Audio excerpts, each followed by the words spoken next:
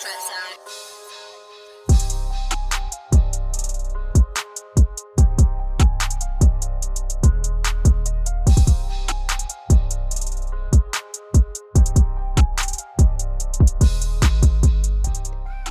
up? Good morning. Welcome back to another episode of the Rocky and Rel Show. We got Folarin here with us again today. This is round 3 of our draft prospects for the 2022 draft, which is coming up so quick. It's coming up on Thursday night, 7 o'clock. Yep.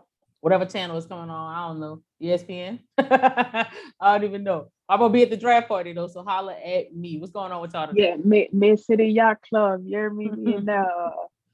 Okay, y'all gonna be in the Mid-City Yacht Club, and I'm gonna have my ass inside the blender. Hey. Chopping it up with people in there. So we're gonna get the take on both sides of the celebration, courtesy of the Lakers, number 8 pick. I just gonna keep throwing that out there. We appreciate y'all motherfuckers for letting us get this number 8 slot. And hopefully whoever's joining us, is ready. That's all we want them to be ready mentally, ready physically, because whoever it's gonna be, we trust the head to put the feet together. So we good. Get us running. That's it. Be ready. So who's starting off first? But before we start this off, though, let's say this right quick. So today we got a Pelican birthday, and we want to give a shout out to Trey Murphy. Happy birthday to you, bro. 22nd birthday, I believe. So happy birthday to you, Trey. Yes, sir. And enjoy it, man. Those years come around real quick. Next thing you know, you're 30. So enjoy that 22. Don't get too lifted. But enjoy it, bro. Yeah, number 25 gonna be 25 before you know it. The blink of an eye. I'm telling you.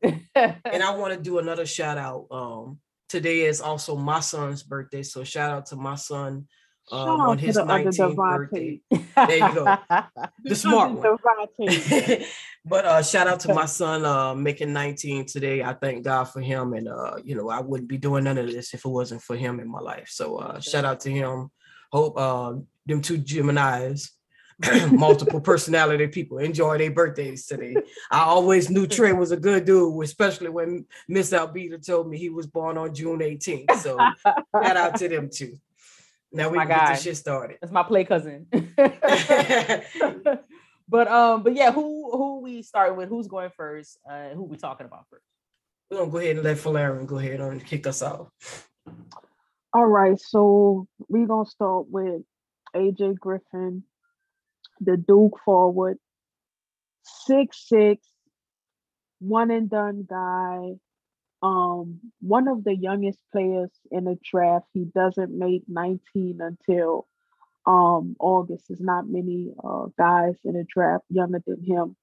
The thing with AJ Griffin, it's unfortunate. He's one of those guys that, like, if you go back and you look at his college tape and him hooping with, I'm not really sure if it's AAU or how much basketball he did. A lot of those young guys play in those different leagues and get a lot of reps, in and out of camps before they, play their college season. His ceiling was really high, and not that it isn't, but he looks like a bit of a different player. It was a lot more athletic, and that's saying something, because at the end of the day, he's still a guy that's projected to go, like in the top 10. Mm-hmm. So if the idea of he fell or his upside isn't that high, that still says a lot. But at his lone Duke season, he averaged 10, 4, and 1 on 49, 44, 79 shooting splits, which means that from the field, 49%, from 3, 44%, free throw line, 79%. He's a volume shooter. But the thing about it is the guy is incredibly efficient. Like when I say efficient, I mean efficient with a true shooting of 63%. So that's a guy that when a ball is in his hands and he's taking shots, they going in. You know what I mean? I do think when I look back on, moments from the season, I think that he was a little bit miscast, and the idea of being miscast is almost like, so either you were playing ultimately out of position, or you can argue that he wasn't really used right or didn't get much of an opportunity. Mhm. So, that kind of begs the question of, if he's a guy that's more than a shooter. One of his comps to me were or Moses Moody, who Mhm. came out last year and of course was drafted by Golden State 14. Shout out to him for getting his, a ring as a rookie. You know what I mean? Some This hardware. yeah, Okay. some hardware as a rookie. Yeah. Which is always great for guys to, walk into situations like that. You know what I mean? It can only help for their development. You know what I mean? But it's Mhm. not gonna be the same for everybody. But kind of same build, really a lot of the same everything, like 6'6" as well. I know Moses Moody had like a 7-foot wingspan. I think AJ Griffin might be around there, but you're talking about two guys who shot the ball from three at a really, really, really high clip. And were efficient. The only thing is, I think that a lot of people would agree with me when I say that Moody coming out was a much better defender. And that's kind of what I have written down here about AJ Griffin, is just that to me, and to a lot of people, like, the shooting is worth buying, right? But the question is gonna be, can he defend at the next level? Yeah. Certainly, with a 6'6" frame, probably a 7 foot, or near 7 foot, wingspan. People certainly say he has the quote unquote tools to be you know what I mean, a solid defender at the next level. But again, like, going back to the injuries that he sustained, and how the injury bug is kind of bitten him. Um, like, it's, you could tell in his quickness, you could tell in his bounce throughout the season. You know what I mean? He didn't have that same lateral speed. Like you look at the Duke tape, and like I said, you go back and you look at his high school tape, and games from camp and what have you, and you see a little bit of a different player. Um, so for me, that's kind of where it's like, I don't want to call that guy a specialist again, just because I think you in a situation where he may have just came in, been asked to be in, this catch and shoot, spot up shooter type role, which Mhm. again, like, is him not really given the opportunity to show everything he can do, like really put the ball in the basket, in other ways, or attack on closeouts when they closed out on him hard.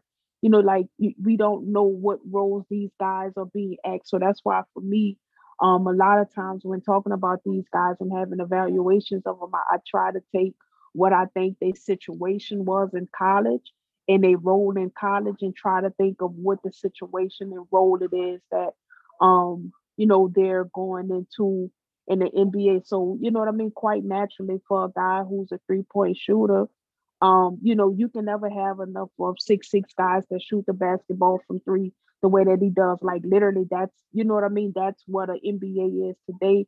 So obviously, when you think just from that standpoint, he's an absolute perfect fit next to Zion, right? He's an Mhm. absolute perfect fit. For New Orleans, when you think about it, like, it number one, it hits on the Duke ties, right? How many Duke guys we have throughout our organization? Enough of Have. them. You know what I mean? Like, enough of them, right?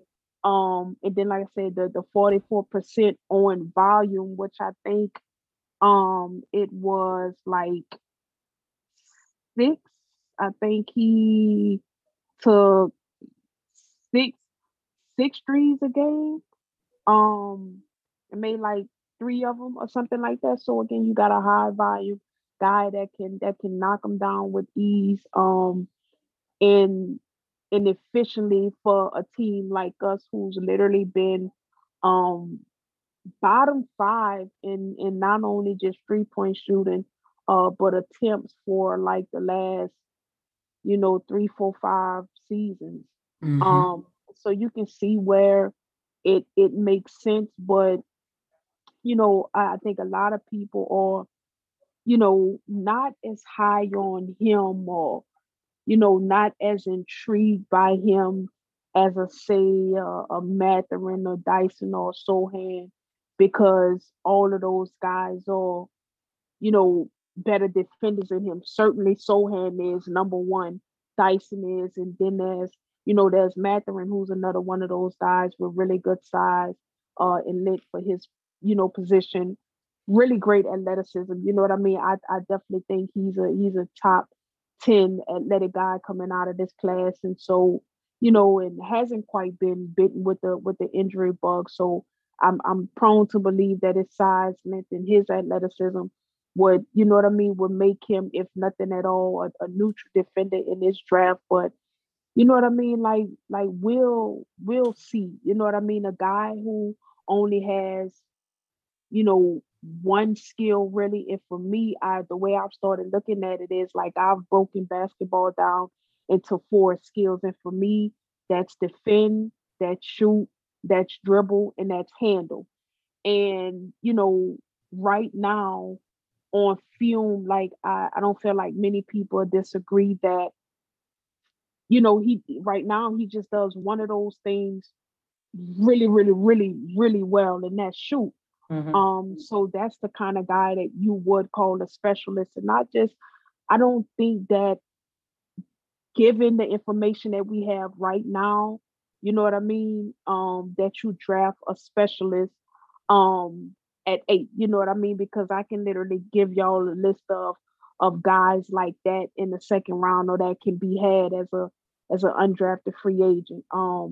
But other than that, like I think he's cool. I think there's a fit for a good couple of teams, and really including us, Portland,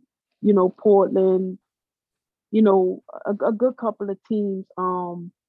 But I don't. He's not. You know what I mean. He's not my personal favorite. If we remain at 8, and I just hope that you know what I mean. Wherever he goes, he does get himself on track, and you know what I mean. The injury bug thing is kind of behind him, and I I wish him proving a lot of people wrong, because again, some people just think he is a specialist, but like I said, that one thing he does really well, he does it immensely well, and that's just a guy that you absolutely cannot leave open. Mm-hmm. So yeah. And I say this with all due respect to AJ Griffin. I'm not interested. And the reason being is because I've watched some of the film, and it's not to take from his game. He's, like you said, he's a hell of a shooter. Mhm. It's just where we're at as a team, trying to build and move forward and to build off of the success that we've had this season. I'm just not willing to take a shot on another injury player. I mean, that may sound like I'm taking a shot at Zion, but I'm not. It's just with you dealing with enough of it already. right. We got it in house already, and we don't need more of that. And that's, like I said, there's no shot on Zion. There's no shot on any of the players, BI or anybody else on our team. It's just we need somebody who's going to come in and they're going to be ready now and available now. And availability is the best ability in the NBA. Right. I don't care what nobody say. Right. At the same time, though, I feel like I get what you're saying on needing somebody that's ready now, but I'm looking at it from a point of view where, like, we can get. I feel like we can get somebody and stash them in Birmingham and not even much worry about them. I feel like we could run it back with the core we got now, and we might not even need no rookie to come impact the game, no matter who it is we end up picking.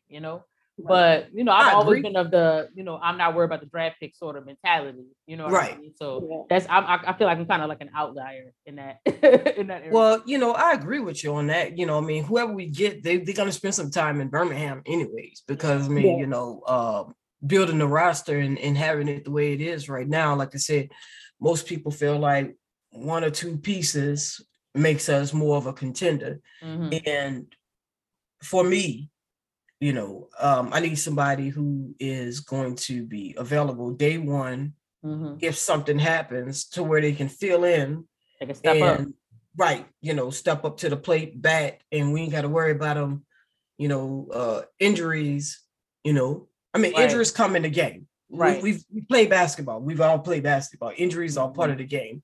But if I'm looking at a player's profile and in their resume, I'm taking into account, how much of an injury prone person you may be. And maybe for me, I told y'all I'm a Ben Mathurin person. I'm kind of was like listening to the last episode that we had. Shaden Sharp is nice, but I'm the Ben Mathurin person if I'm picking number 8 now. Sharp turned down his invitation to come work out for us, huh?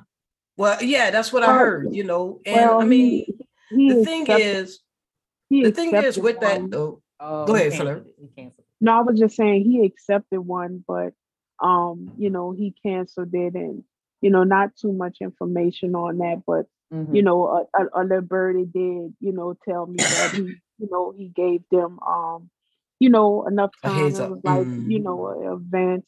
So it's not really too much to trip about it. Certainly, I don't think people need to be talking crazy or speculating or whatever. True. It's a lot of that going on right now.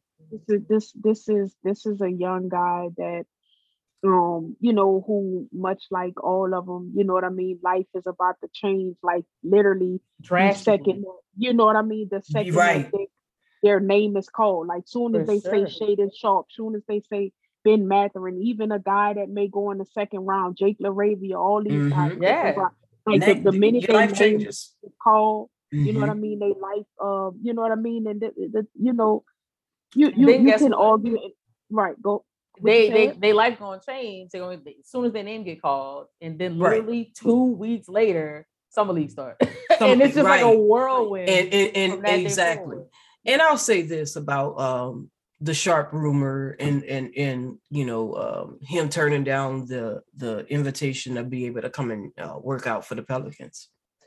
Look, if a team is set on a specific person, a specific skill set, a specific player, it don't matter. They're gonna go draft him anyways. Now, if he doesn't fit the need, then maybe they draft him, but then maybe they know that another team wants him, and another team may have some assets that they want, and they move him in the direction of that team. So, I mean, look, us as fans, pump the brakes. I be reading stuff, and I'm always reading stuff on Twitter, and I'm always like, man, we be taking some shots at people without even getting a full story. Like, that's what fans do, man. Yeah, and I get it. And it's that fandom, reactionary. Right, very reactionary. And the thing is, until you know the full story, sometimes it's better to just sit back, read something, digest it, and then just come back to it at a later time frame. Because what if, per se, June 23rd, we draft Shaden Sharp? Now you go and look down at all these Twitter accounts of Pels fans saying, F him, he didn't want to come work out. And the truth is, maybe he didn't turn down that workout because he didn't want to come work out. Maybe he got sick. Maybe something happened in his family. We don't know the dynamics behind that. So pump y'all brakes sometimes. I mean, y'all don't be knowing the full story, and y'all get a little taste of what the media say about somebody, and y'all think it's the full course meal. It's just it's the sample. So but on the AJ Griffin thing, I mean, I think he's a hell of a shooter, but to me, but that's kind of all you can say right now, right? And that's what I was going to say. To me, that's pretty much all I see. And you need to crack this team right now, you need to be able to give some defense and some offense to be able to crack the squad. Yeah. Because right now that is the need right now, shooting, but also to be a formidable talent on the defensive side, because we're going to need all of that to be combined together to be successful next year. Yeah.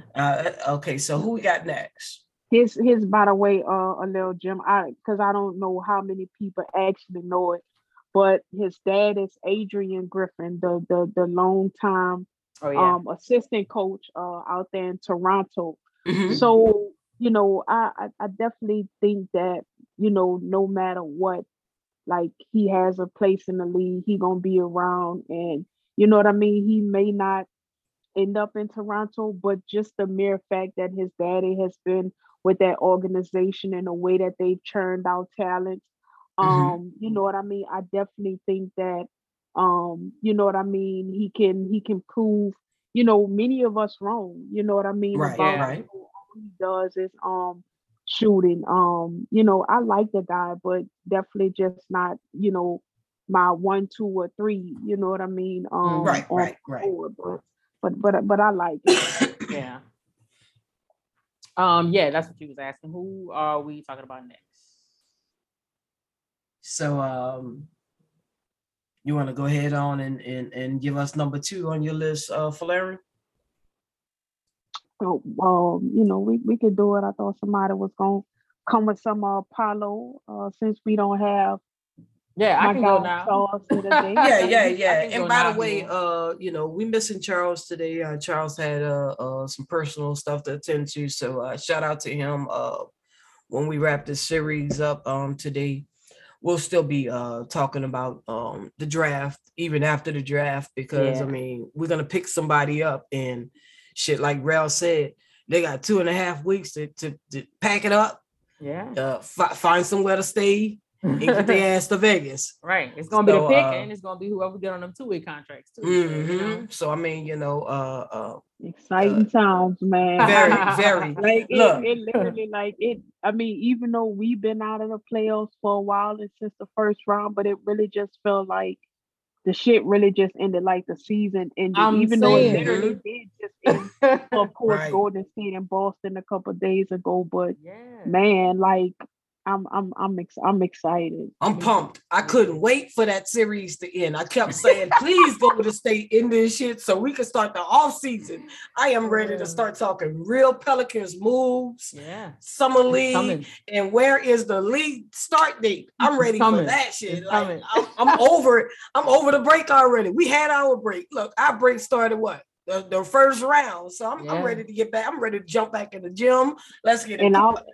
And our guys ready. That's the main thing. Like they ready like never before. So I'm like, it's crazy. When have we seen this? Never. We haven't. We haven't. And that's what, you know, and I kid you not. In Boca Raton or like somewhere Belize, they should, you know what I mean? Which I'm sure they had time probably immediately after. But I mean, we saw them over there in pictures of them clowning and hanging out somewhere. Yeah, they was going to Hawaii, you know, all of that. But I am so excited to see Pelicans players in the gym right now. Yeah. In June. Like in June. Right. Like, that is something that we haven't seen in our organization since Monty Williams was coaching. No, because I was gonna say I will say this, but thinking about it, I know Drew Holiday would go out to California and train with his guy, and he would have, you know, Frank with him, and unfortunately the dude with one eyebrow, and a couple other guys from the team. But to see the guys at home in New Orleans, that's different. That's definitely different. So I know sometimes you need to change the scenery, and it do be hot as hell here in California. Weather is much nicer, but I do appreciate that they staying home, and you know they're going out and putting themselves in the community. That's that's the beauty in it. They've stayed home.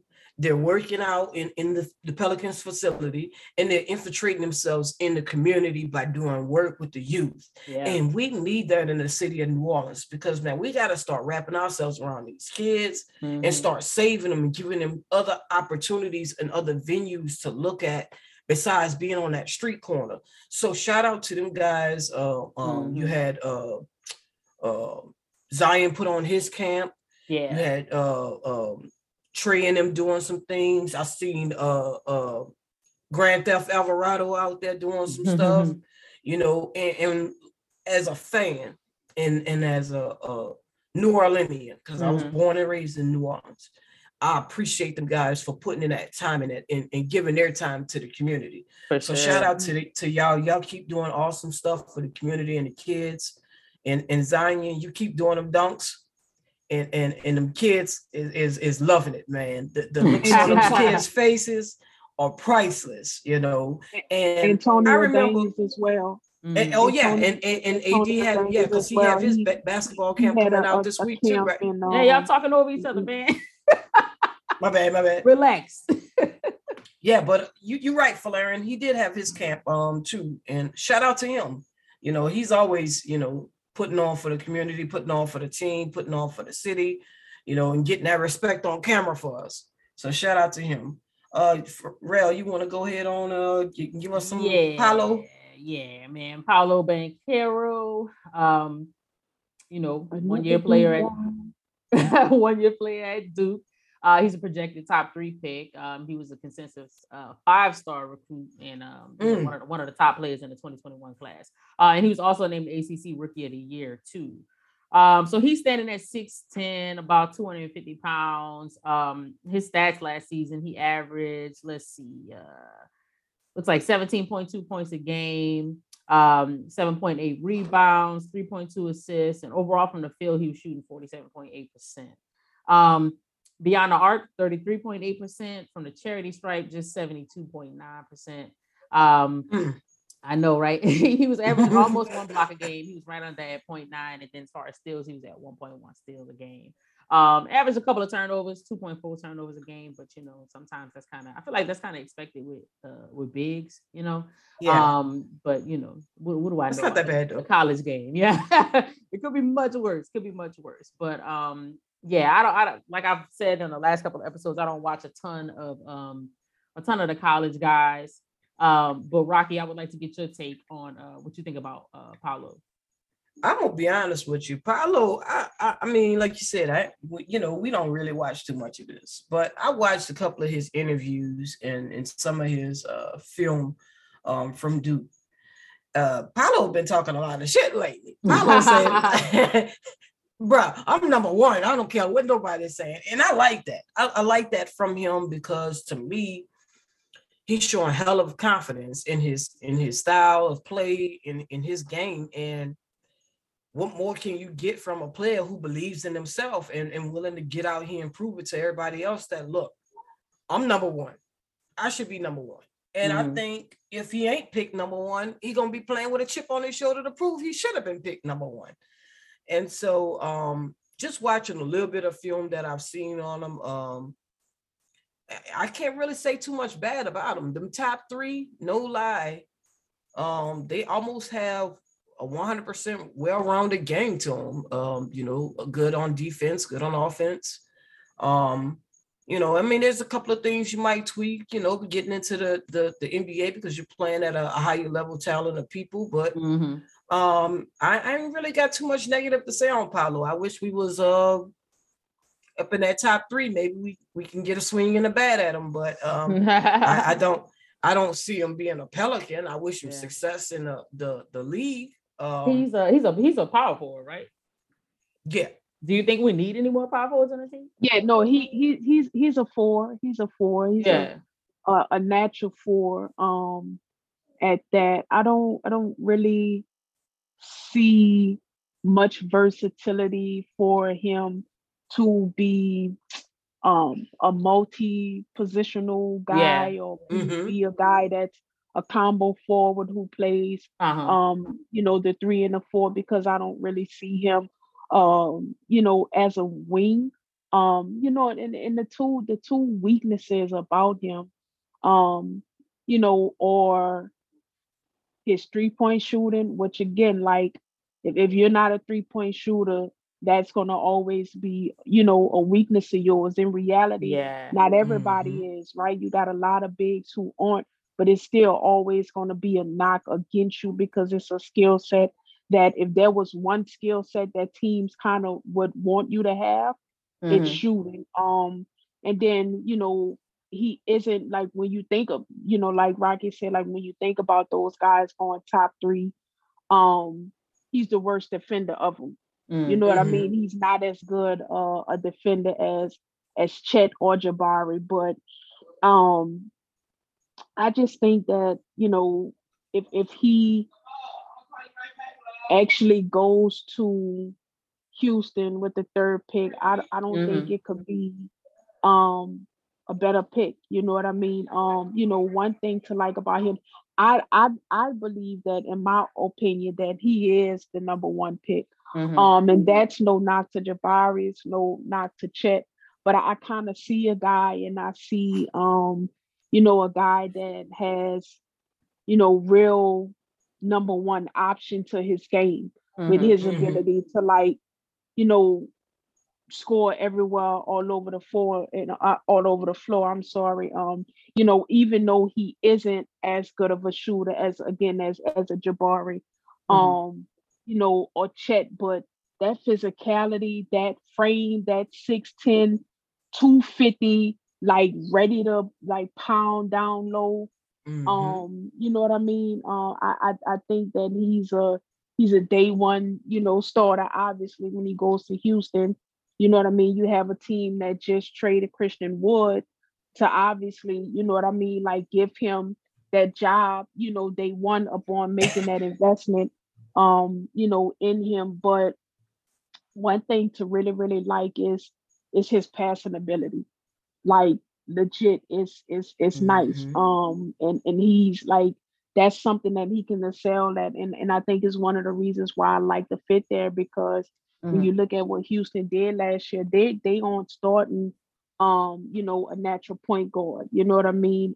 They lived with the ball in Kevin Porter Jr. hand, who's not in any Mm-hmm. way, shape, form, or fashion a point guard, but just kind of relied on ball movement, and you add another guy, with his size, his athleticism, his power, his physicality that can, pass the ball and between him and Jalen.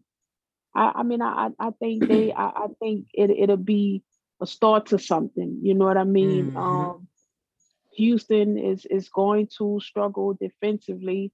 You know what I mean? Because if the projected lineup next year is KPJ, Jalen Green, I'm not sure who they're gonna start at the three, but Yeah. Paolo and Sangoon, you know what I mean? You're talking about three guys who are arguably like net negative defenders. Whew. Um, and that's gonna be tough, but I don't think it's a better pick for Houston.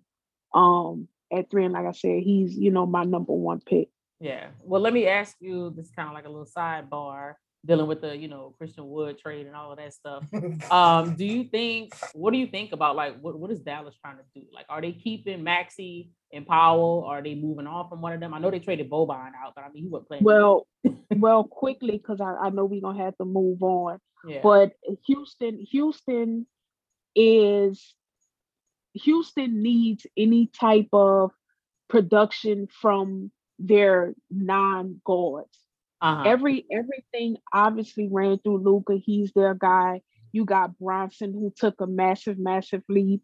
Unfortunately, Hardaway, he got hurt, but then mid-season you make a trade, you bring in another playmaking guy that can create and Dinwiddie. Yeah. But most of their offense and what they did was all of their guards. Now Mm-hmm. Dorian Finney-Smith, he has gotten better every year, you know what I mean, in that combo forward guy, and is really turning himself into a legit 3-and-D guy. But like when you watch that series against Golden State, And much like, Phoenix, what you have is, again, specialists, guys who, either are just 3-point shooters and can't do nothing else, or guys who are 3-and-D guys and can't do nothing else. So there's no ball handling, there's no dribbling, there's nothing else. And when you really can't do anything else, you know what I mean? When that three ball isn't falling, you can't, you know what I mean, put the ball on the floor and get to the rim, or there's no versatility or anything into your game. That's where Dallas, ran into some trouble, because you had a good couple games from, again, Dorian Finney-Smith, who knocked down some threes, but they didn't get much else from any other forward or any other nine guard on their team. So I don't know if the plan would be to have Christian Wood come in and exclusively be the four, which I think is best, because I don't see him as a 5. Um, but that's what that pick was. You know what I mean? Yeah. Because they traded that guy, Porzingis, and ultimately, trying to find somebody to fill, obviously, that fourth spot. But I'll say this and I'll be done with it. Luka, I just, y'all forgive me, like, I don't like giving credit to Luka. I really don't say, but the dude is good. And what he's done with that Dallas team, considering like he has not played with a legit all-star caliber player since he entered his career. Every year since his rookie year, like, they've been in the playoffs with him as their best player, and a bunch of role players. So that's really a testament to how good he is. But it won't be talked about enough, what Dallas has done and how they, just given away picks and traded picks. And it's kind of, resulting in a nut. Maybe they go further next year, like, we don't know. But that's what they was trying to do. And you know what I mean, we'll see how much Christian Wood, helps next season. Yeah. Well, all right. Who we got next to talk about on the list? Well, I let me say this though. When I seen that trade, the Christian Woods trade, it made me wonder if Dallas is about to play a little bit of a hardball with Brunson's contract. You know, he gonna be is he gonna be unrestricted? I think so. Either that or he isn't, but they obviously in a position to pay him more. Then they gotta get paid than anybody else. But I don't know. I don't see that being the case, just because, like, even if he is a unrestricted agent, I'd certainly think that they may be in possession of his bird rights, which again, you know what I mean, would allow them to exceed, whatever cap in paying him and retaining him. But I mean, I don't know if that had anything to do with anything, but maybe there could be a situation where he himself may explore his options. And if he is in fact an unrestricted free agent, and you know what I mean, Brunson chose to take the money from somebody else, then there's really nothing that Dallas can do about it, which now is and if that were to be the case, lucky on them, they made that trade last year to get Dinwiddie, you know what I mean, another ball handler, another creator. But I think they pay Bronson. Yeah, they got to. I think so too. But I think it gives them the ability to try to play a little bit of hardball. And I mean, like, we don't know if he's restricted or unrestricted, any of those things. But I just thought that when I looked at that trade, I was like, oh yeah, they putting some more players behind Luka and giving themselves the ability to move around if they decide they don't want to pay Brunson as much as the next team may want to pay him. So yeah, moving on. I got Jeremy Sohan. Now, I ain't gonna lie. When I first seen this dude's name, I was not looking at the pronunciation. I probably chopped it up a whole bunch of times. Apparently somebody got tired of us chopping it up online and decided to put out a pronunciation on his last name. Put some respect on that man's name. Right. But yeah, so he's actually a 19-year-old and he just turned 19 on May 20th. So he real young. He's 6'9", 230 pounds, out of Baylor. And you know, our favorite player was Go Bears. Okay.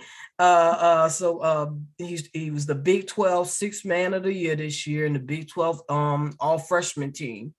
So you know, averaged 9.2 points, 6.4 rebounds, and 1.3 steals per game. Beyond that, he played 29 minutes, and he's also was on the Polish team for his country and won the FIBA a while ago. So shout out to him for his contributions on that team. Because man, these guys are making these national teams young. You know, back in the day, I mean, Jordan was like 24, 25 and stuff like that. So but these guys are making these national teams at very young ages, and they're getting some hella play out of these guys at young, high level competitions at young ages. So he played 30 games at Baylor. The most points he had in the game was 25, allegedly. He ain't too good on that 3-point line. He get 29% at the 3-point line. Terrible. You know, he ain't too good at the free throw line, 58%. Terrible. Rebounds per game, 6.4. 1.8 steals, blocks, 0.7. So, you know, roughly maybe one block a game. And pretty much, like I said, points per game, 9.2. But we're going to say this, and this is no shot to Shaedon Sharpe. He was spotted in New Orleans eating some healthy food with the front office. So I really ain't got too much to say against him. I don't know if those numbers read off as a top 8 player to me. Maybe what y'all call it, trade back. Yeah. And picking him up at maybe like the 12th or something like that, not the top 10. But with the shot doctor, I say this also, with the shot doctor, that 29% on a 3-point, if he's really up to it, can come up to like a 30-something%. But I didn't see if I'm sorry, I don't think I even saw what position he played. He's a forward. He's a forward. Yeah, right. He's a forward. It has him listed as a like a 3-4. But and that shows his versatility. But I certainly believe that, you know, because of his size at 6'9", which he might even be really teetering on 6'10", and you know what I mean, he just made 19 a year ago. So I mean, not a year ago, I'm sorry, a month ago. So he's not even finished growing. So that, you know what I mean? So he's a guy that can be, you know what I mean, can grow a little bit more in these next 2 years. So I certainly see him as more of a 4, a small ball 5, than the 3 or 4 guy that would suggest, you know what I mean, he has the versatility to play on the wing. You know what I mean? But it's one of them things where with Sohan, you know, some people, like you said, Rocky, you don't really see him as a top 8 guy. You know what I mean? He certainly could be that 10. He could be that 11. He could be that 12 or 13. Like, his range is kind of vast right now. But the combination of size, wingspan, like 7 foot, versatility, athleticism, the IQ, it, you know, those are the kinds of guys that teams swing the fences for, because it just was one of them things where it's like and I think, one thing that we need to keep in mind is the teams that are typically in this position with a top 8 pick, or teams that lost, right? They didn't make the playoffs. Right. We did. Mm-hmm. So for a team, so it would be a different look if we didn't, make the playoffs. And now it's just like, you want to draft a guy that you think has the highest ceiling. And like I said, with his combination of size, the defense, the versatility, the athleticism, he has some passing chops. That's a guy that you say, like Fred Vincent was mentioned, you lock them in the room together, and he find a way to help him become, a 35 at the very least, which is league average shooter. Like, you're talking about a guy that would be a really high level role player next to Zion and BI for, what this team wants to do. And, given kind of the way we saw the season go, like when you look back on it, you know what I mean, with Trey versus, Herb. Herb was a day one guy. Like, certainly nobody really expected him to be that good, but his defense was nothing short of spectacular for a guy that went 35th. You know what I mean? And the last time we saw a guy that good was the last time a guy that good went 35th, and he just won his 4th ring 2 days ago. And that's Draymond. You know what I mean? And with Trey, it was kind of the opposite, that, he just needed a little bit more seasoning. And once he got that seasoning, down the stretch, in my opinion, Trey was the guy that saved us in a good couple of games down the stretch. Definitely. I agree. Because of the progression he made on the defensive end. You know what I mean? His knack for rebounding the ball. I've never seen a guy with such a baby face, as cute as he is, get attacked for just shout out to my guy. Like, it's something that blew my mind. I still can't understand that tech. That was today. Crazy. You know what I mean? It really was. But knocking down shots, you know what I mean? The way he did, and was ready when he finally, worked up that trust with Willie Green, and his number was called. And so again, with Sohan, it's, that's a guy that would be a really incredible pick and roll partner, role man with a guy like CJ when he has the ball in his hands. It's something to be excited about the potential defense of him and Herb having two, 6'7", 6'8", 6'9", 7-foot wingspan guys on the defensive end, not to mention, Larry Nance as well. You know what I mean? You have a guy like Sohan, he's drawing a lot of different comps for a lot of different individuals. Me personally, I kind of said, a bigger PJ Tucker that's, more skilled in some other areas, with his ability to get to the basket in different ways, his passing ability, which is something that PJ Tucker doesn't have, and just the sheer athleticism.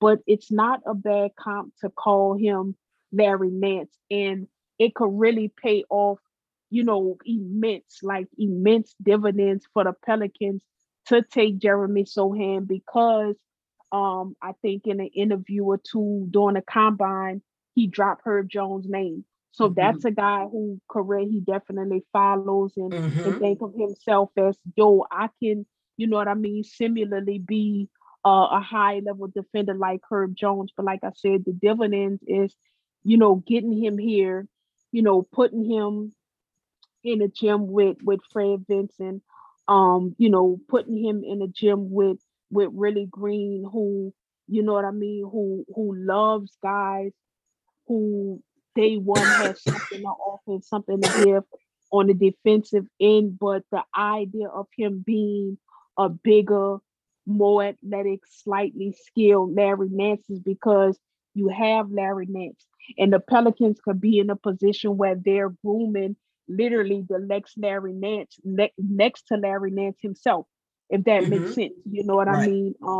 So I think those things could definitely pay dividends. You're not getting a guy that's um, much of a scorer, right? But that's kind of the gift that a lot of Pelicans fans are arguing right now, that you have, you know, three great scorers in this league. You know what I mean? I look at CJ, I look at BI, I look at Zion. In my opinion, I think all them guys are easily top 10 at their position. Not top 10 in the whole NBA, but specifically top 10 Position. at their respective positions. And those are the guys that's gonna dominate a lot of the ball, and where most of the shots gonna come from. So some people will argue that, this Pelicans team doesn't need a guy that's another high usage guy that needs the ball in his hands to do a lot of scoring, because they feel comfortable with their big three. So to have another guy that can do things on an offensive end that you don't currently get elsewhere, and come in and be another really, really good defender. If not next year, depending on the kind of opportunity and playing time he get, certainly next year into, and you know what I mean, and that's, I think that's kind of what they going for when I look at the Herb pick. When I look at the Trey pick, and having a Brandon Ingram, a Herb Jones, a Jeremy Sohan, and Trey Murphy around Zion. Watch out. I know, those pieces are crucial. People don't realize this. When you put talent around talent, especially Zion's talent, and what we're getting from BI right now, because I think that's the understated element to the Pelicans game. Yeah. The growth and maturity of Brandon Ingram. So you're gonna get that new BI, CJ, Zion, Jonas, Herb, Trey, Grand Theft, Larry, and of course we're gonna get Kyra back. We're gonna get Devontae. Tay. And shout out to Tay, bro. If you listening, I DM'd you. I'm waiting for a reply that you said you was gonna show up here. So shout out to you. I'll be trying to catch you live on Instagram, but I'll be a little bit too late because you be dipping in and out. Got the notifications on.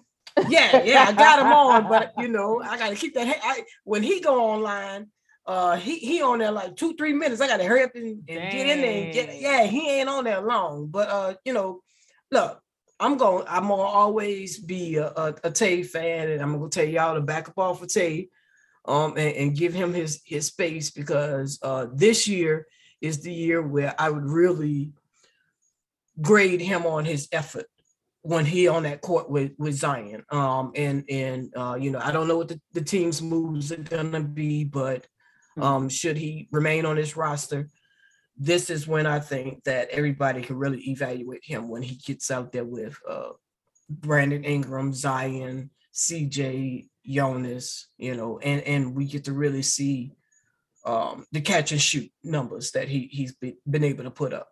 So yeah. Anyways, that totally off topic, but back to Sohan. I'm not mad. Folarin, I should ask you this. Do you think it would be a discredit to the team if we were to pick him at number 8? I think that picking him at 8 will kind of signal to me the future of Jackson Hayes. And I'm just gonna be completely honest. You know what I mean? Because when you look at both of those guys being significantly young and one and done guys, it's nobody that would disagree that Sohan, I'm sorry, is um, just a more skilled player coming out. And I don't even know if I could say that. I think it's more of a mental thing. Mm-hmm.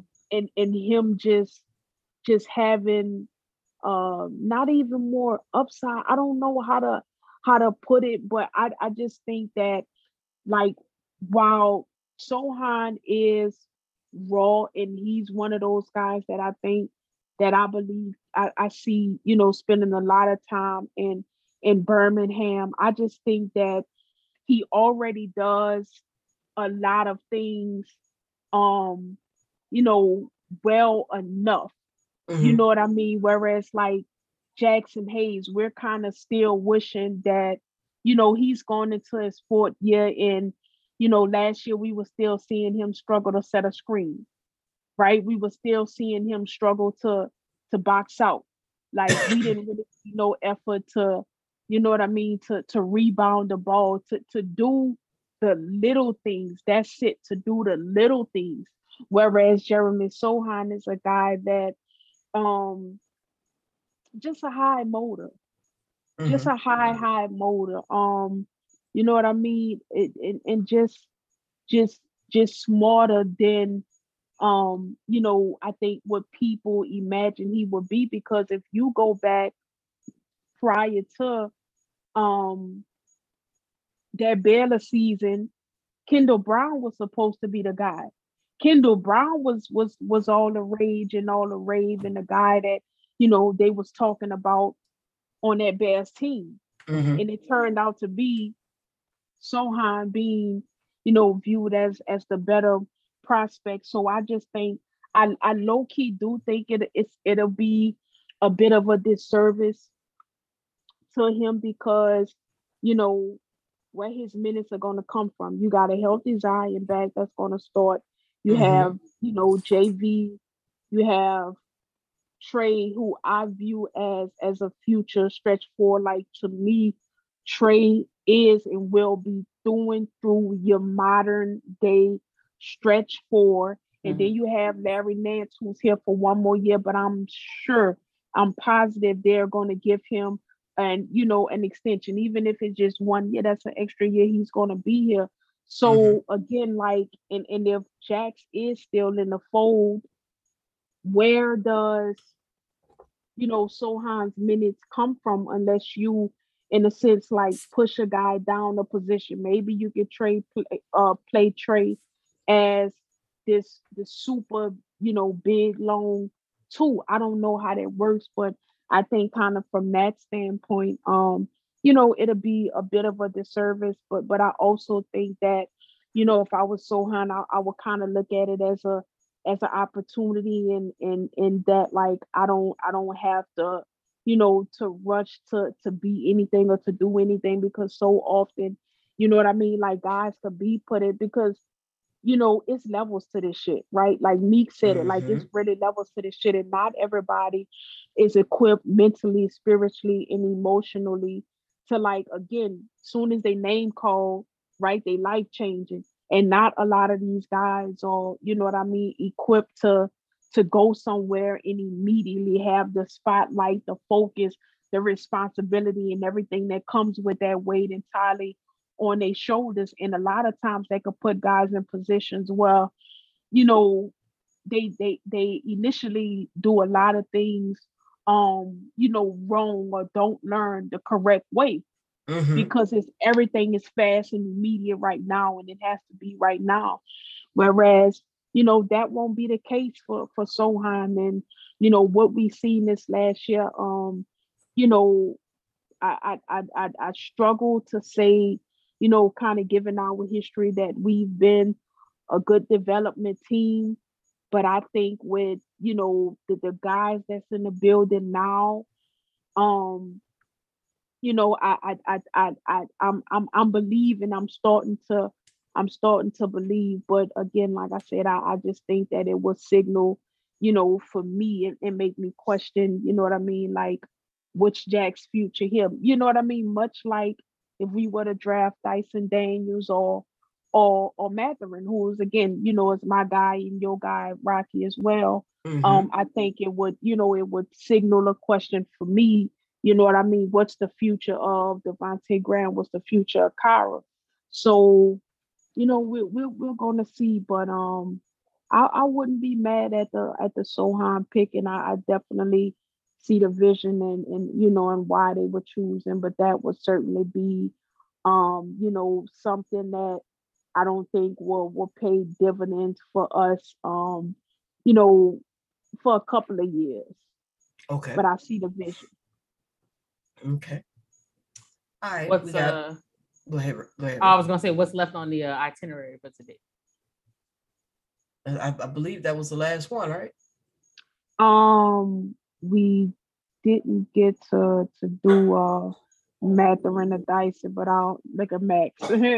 I'm about to say do Matherin since that's both of you guys, your pick. All right, so Yeah, I'm gonna try to make it quick. 6'6" guard, provides athleticism, shooting, scoring ability, 17, 5, and 2 on 45, 36, 76 shooting splits.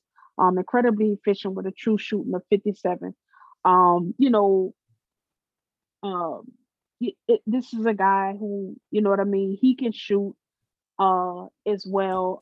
You have a lot of people kind of, Pelicans draft Twitter, who kind of split that there's a portion of people that thinks Matherin is the pick. There's another portion of people that kind of feels like, we need to go, with a guy that's, a better defender, whether it's Dyson Daniel, who is again another guard with great size, great length, or just go, Sohan, a guy that, many people believe is a 1 through 5 defender. But of them, no question, Matherin is absolutely you know what I mean, the better shooter. He's a guy that can score at and near the rim, dunks at 90% of the rim, which is a really high mark, 63%. And he gets to the rim, you know what I mean? He's not considered a playmaker, by no stretch of the imagination, but he averaged 2.5 assists.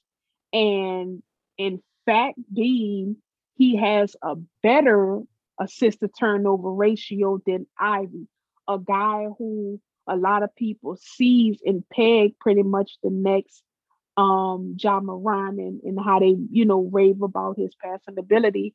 You know what I mean? But equally don't think that Matherin has any playmaking or creation to his game, you know what I mean? But he posts a stat, that's better than Ivy himself. He's unselfish, and it's no doubt that he can make a play with the ball. He's better than good in transition. As a cutter in the 82 and 86 percentile, respectively, created a ton of gravity with his shooting, coming off ball screens, off the catch, attacking closeout.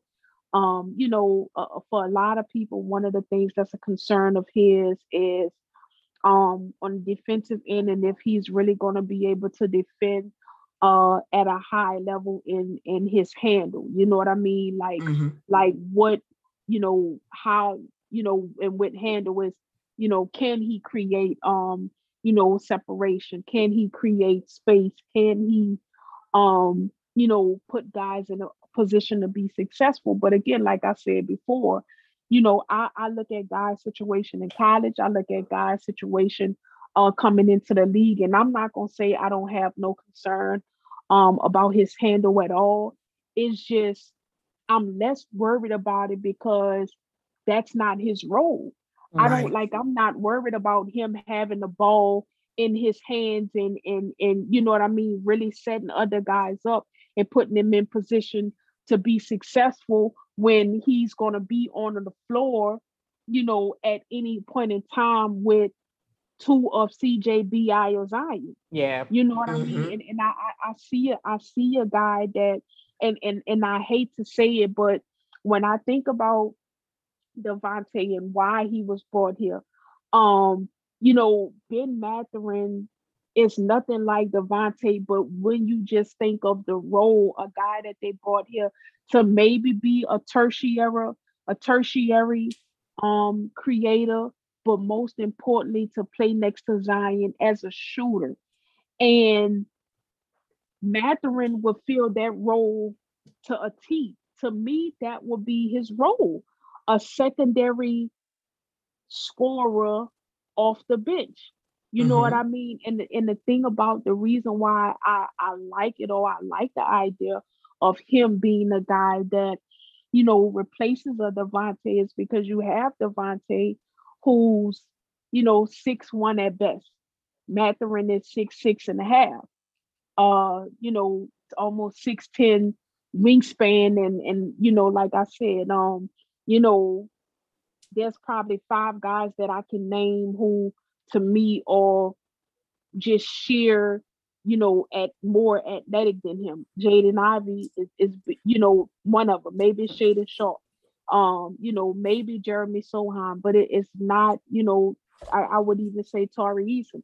So I can think of maybe, no more than five guys in my own personal opinion that are more athletic, than he is. But and like I said, the size, the athleticism, the length, to me kind of it makes me feel, rather positive that I think that he can be a solid defender at the next level. Like, it says a lot, because if he was drafted by us, he would come in and to me immediately be our second best defensive guard behind Jose, right? And I don't think, and I don't think I nobody would disagree that Jose obviously is a better defender.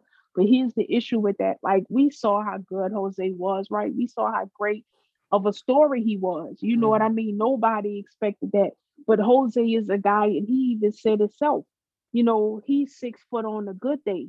You know what I mean? As good of a defender as I've seen him be. You know what I mean? And just his angling, his position, his IQ, his tenacity, you know what I mean? Everything that he brings. At the end of the day, his size is always going to come into play. You know what I mean? I've seen the Devin Bookers, just completely shoot over him like he wasn't there. Yeah. Where I'm not saying that, Ben Mathurin is a guy that will come in day one and lock Devin Booker up, but the difference is at least you have a guy, you know what I mean, with a ton more size and length that can contest better, Yeah. opposed to, you know what I mean, Devin Booker to me is a bigger guard at, like, 6'5" or so himself. And, you know, again, while Jose is a good defender, he's six on a good day. So it's Right. just like it you know what I mean? It's almost like putting Jose on Brandon Ingram and telling him go defend him. It's only so much that you're gonna be able to do, because the dude just, it could turn around and shoot over you. Shoot Whereas, over. again, you exactly. Whereas Mathurin, at least he, you know what I mean, put his arms up, whatever I think could contest um a whole lot better. You know what I mean? Another struggle is really no kind of in between game, no floater, no runner, no jumper. He was absolutely abysmal. I think in the mid range game, shooting like 29%. Um, but I think, but again, like, for a guy that shot 36% from three on, really nice volume. Six threes a game, made two a game, and a 76% from the stripe.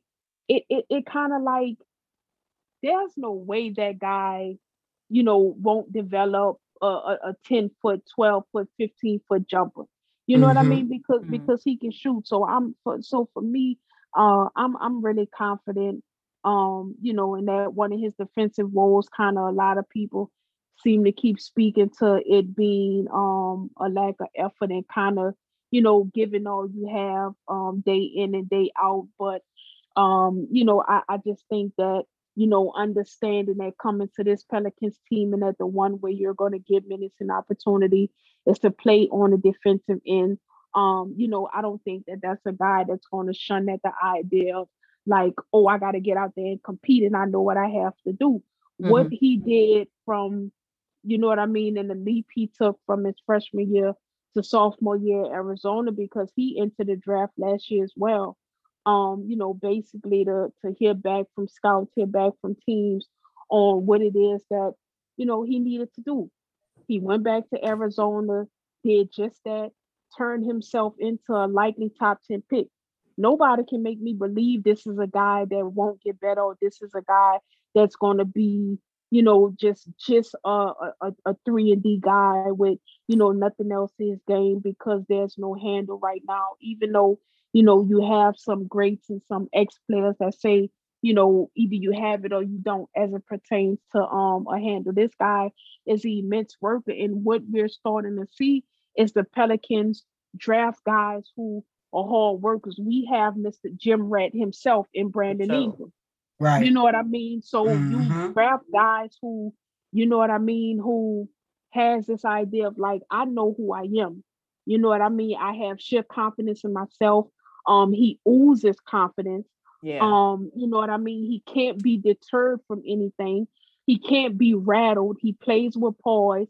I said a few months ago that he might in fact be everything that we wanted Nikhil to be. And I was really high on Nikhil. Like, even though they traded for, which was, DeAndre Hunter, and in that draft in 19, DeAndre Hunter was my guy. But Nikhil was certainly a consolation prize because I had watched him at VTech, and I wasn't too upset about the pick, but I certainly think a bigger guard that, in situations where he needs to make the right read, I think could make the open pass. You know what I mean? And it could be a better decision maker. I certainly think that he can fill that role of what it is that we needed and expected from the kill. But again, like I said here, lastly, just his role in the NBA is an off-ball scoring threat that can excel in catch and shoot situations, motion and transition offense, again, like throwing off the screen, type things. J Dub, I don't know if y'all follow him throughout, Pell's Twitter, but yeah, he called him athletic JJ Redick.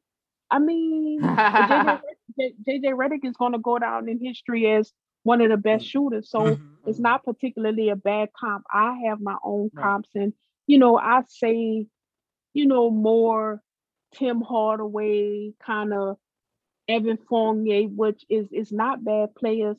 Which is not bad comps. You know what I mean? Either. Certainly, I think he's more athletic than any of those guys.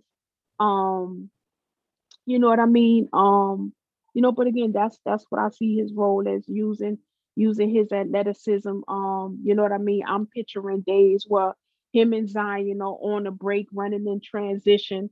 You don't want to be in front of neither of those guys who just play with sheer power. So I like him, and you know what I mean? It's not really much that anybody could say to kind of deter me from wanting him, but we'll see. I you know what I mean? I'm y'all, when I say I'm gonna be really sad if for another year I gotta watch a guy that I wanted succeed and be good for somebody else. I watched this with Hunter, I watched it with Sadiq Bey, and I just do not want to see it with Ben Matthews.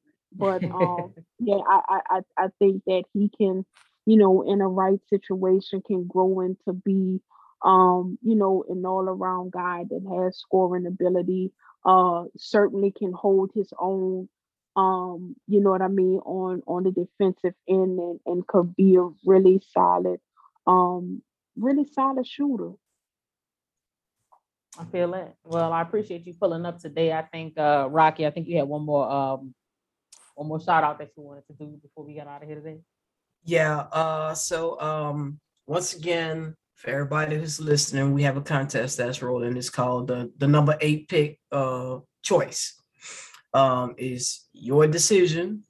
You running out of time, but you need to go on the very first podcast for this series, the draft series, and on Twitter, and give us your pick for the number 8 pick. And the winner, whoever names the number 8 pick, courtesy, and I want to let y'all know who this is coming from. I don't know if y'all can see this, but that's little Timothy. Timothy is our go-to guy. He get it signed. So Timothy gets everything signed by any and everybody who come through the Pelicans tunnel. So for those Timothy of you gave us courtesy of Timothy. Here is going to be an all-star picture signed by Brandon Ingram himself.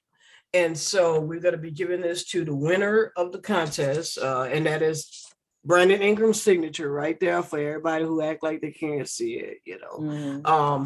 We're going to be giving that to the winner. It's going to be mailed out to you in a nice little piece that you can hang up on your wall, and you know, courtesy of Tim and the Rocky and Rail show. And we appreciate y'all for tuning in and listening to us. And hit that like, subscribe button. Yeah, leave some comments too. Leave some comments. Comments matter, man. And we watch and we read them. Yeah, we just want to let y'all know that the contest is real, the signature is real, and it is a real autograph picture. By the way, shoot, this is a picture. Shit, I damn near want to go put my pick down there in the number 8 selection, so I can get this all-star with Brandon Ingram, and you got Kawhi Leonard on there. So two of my favorites. So love me some Kawhi, man. Yeah, you know. So shout out to Timothy, you know, for giving us this courtesy picture, Timothy Dixon. Y'all can catch Timothy in section 107, getting your favorite player's autograph every game. Every game in the Smoothie King Center. He don't miss a player, and there ain't a player who ain't signed nothing for him. So shout out to him. And his father Josh, two hell of a Pelicans fans. So yeah, y'all get in that comment section and let us know who your pick is. If somebody else named your pick, if you picked after them, just want you to know the first person who picked the right person is gonna win the autographed photo of Brandon Ingram. And yeah, Rel, you can go ahead on and close us out. Folarin, thank you so much for showing up. We want to thank Charles for his contributions to this draft series. Look, the Pelicans are picking whoever it's gonna be. We don't know on Thursday, and I suggest y'all tune in. Rel and them gonna be at where y'all gonna be at, Rel? Mid-City Yacht Club. Mid-City Yacht Club, St. Patrick Street in New Orleans. Yes. So y'all pull up there and buy Rel a drink. Also, y'all continue to support Rel's journey on GoFundMe for her process that she's going through. Y'all continue to support her, and we appreciate that. And for the people who are gonna be in the Smoothie King Center, I'm gonna have my ass in there, bringing my niece, and we're gonna be screaming for whoever the pick is, just like we were screaming when we picked Zion. Free food, free drinks. Y'all holler at us later. Yeah, like we were saying, we got the Pels 12 draft party at Mid-City Yacht Club. The team is hosting a draft party at the Blender for season ticket holders. I think they only have like 2,000 tickets, and there might still be some available. And then for people who are not going to be, out at either one of those parties, obviously tune in and watch the draft. But I think Chris will also be on Spaces doing a live show during the draft as well. So make sure you tune into that. I'm probably going to be not calling in, but I'm probably going to be, coming up on Spaces real quick to speak about the vibe at the party after we pick, just to kind of get the crowds, live reactions and everything, just to let the listeners at home know how that goes. But once again, for Lauren, I appreciate you pulling up. We're gonna do another episode. We're gonna do another episode right after the draft, probably on Saturday again. And you guys stay tuned. And until next time, go Pels. Go Pels.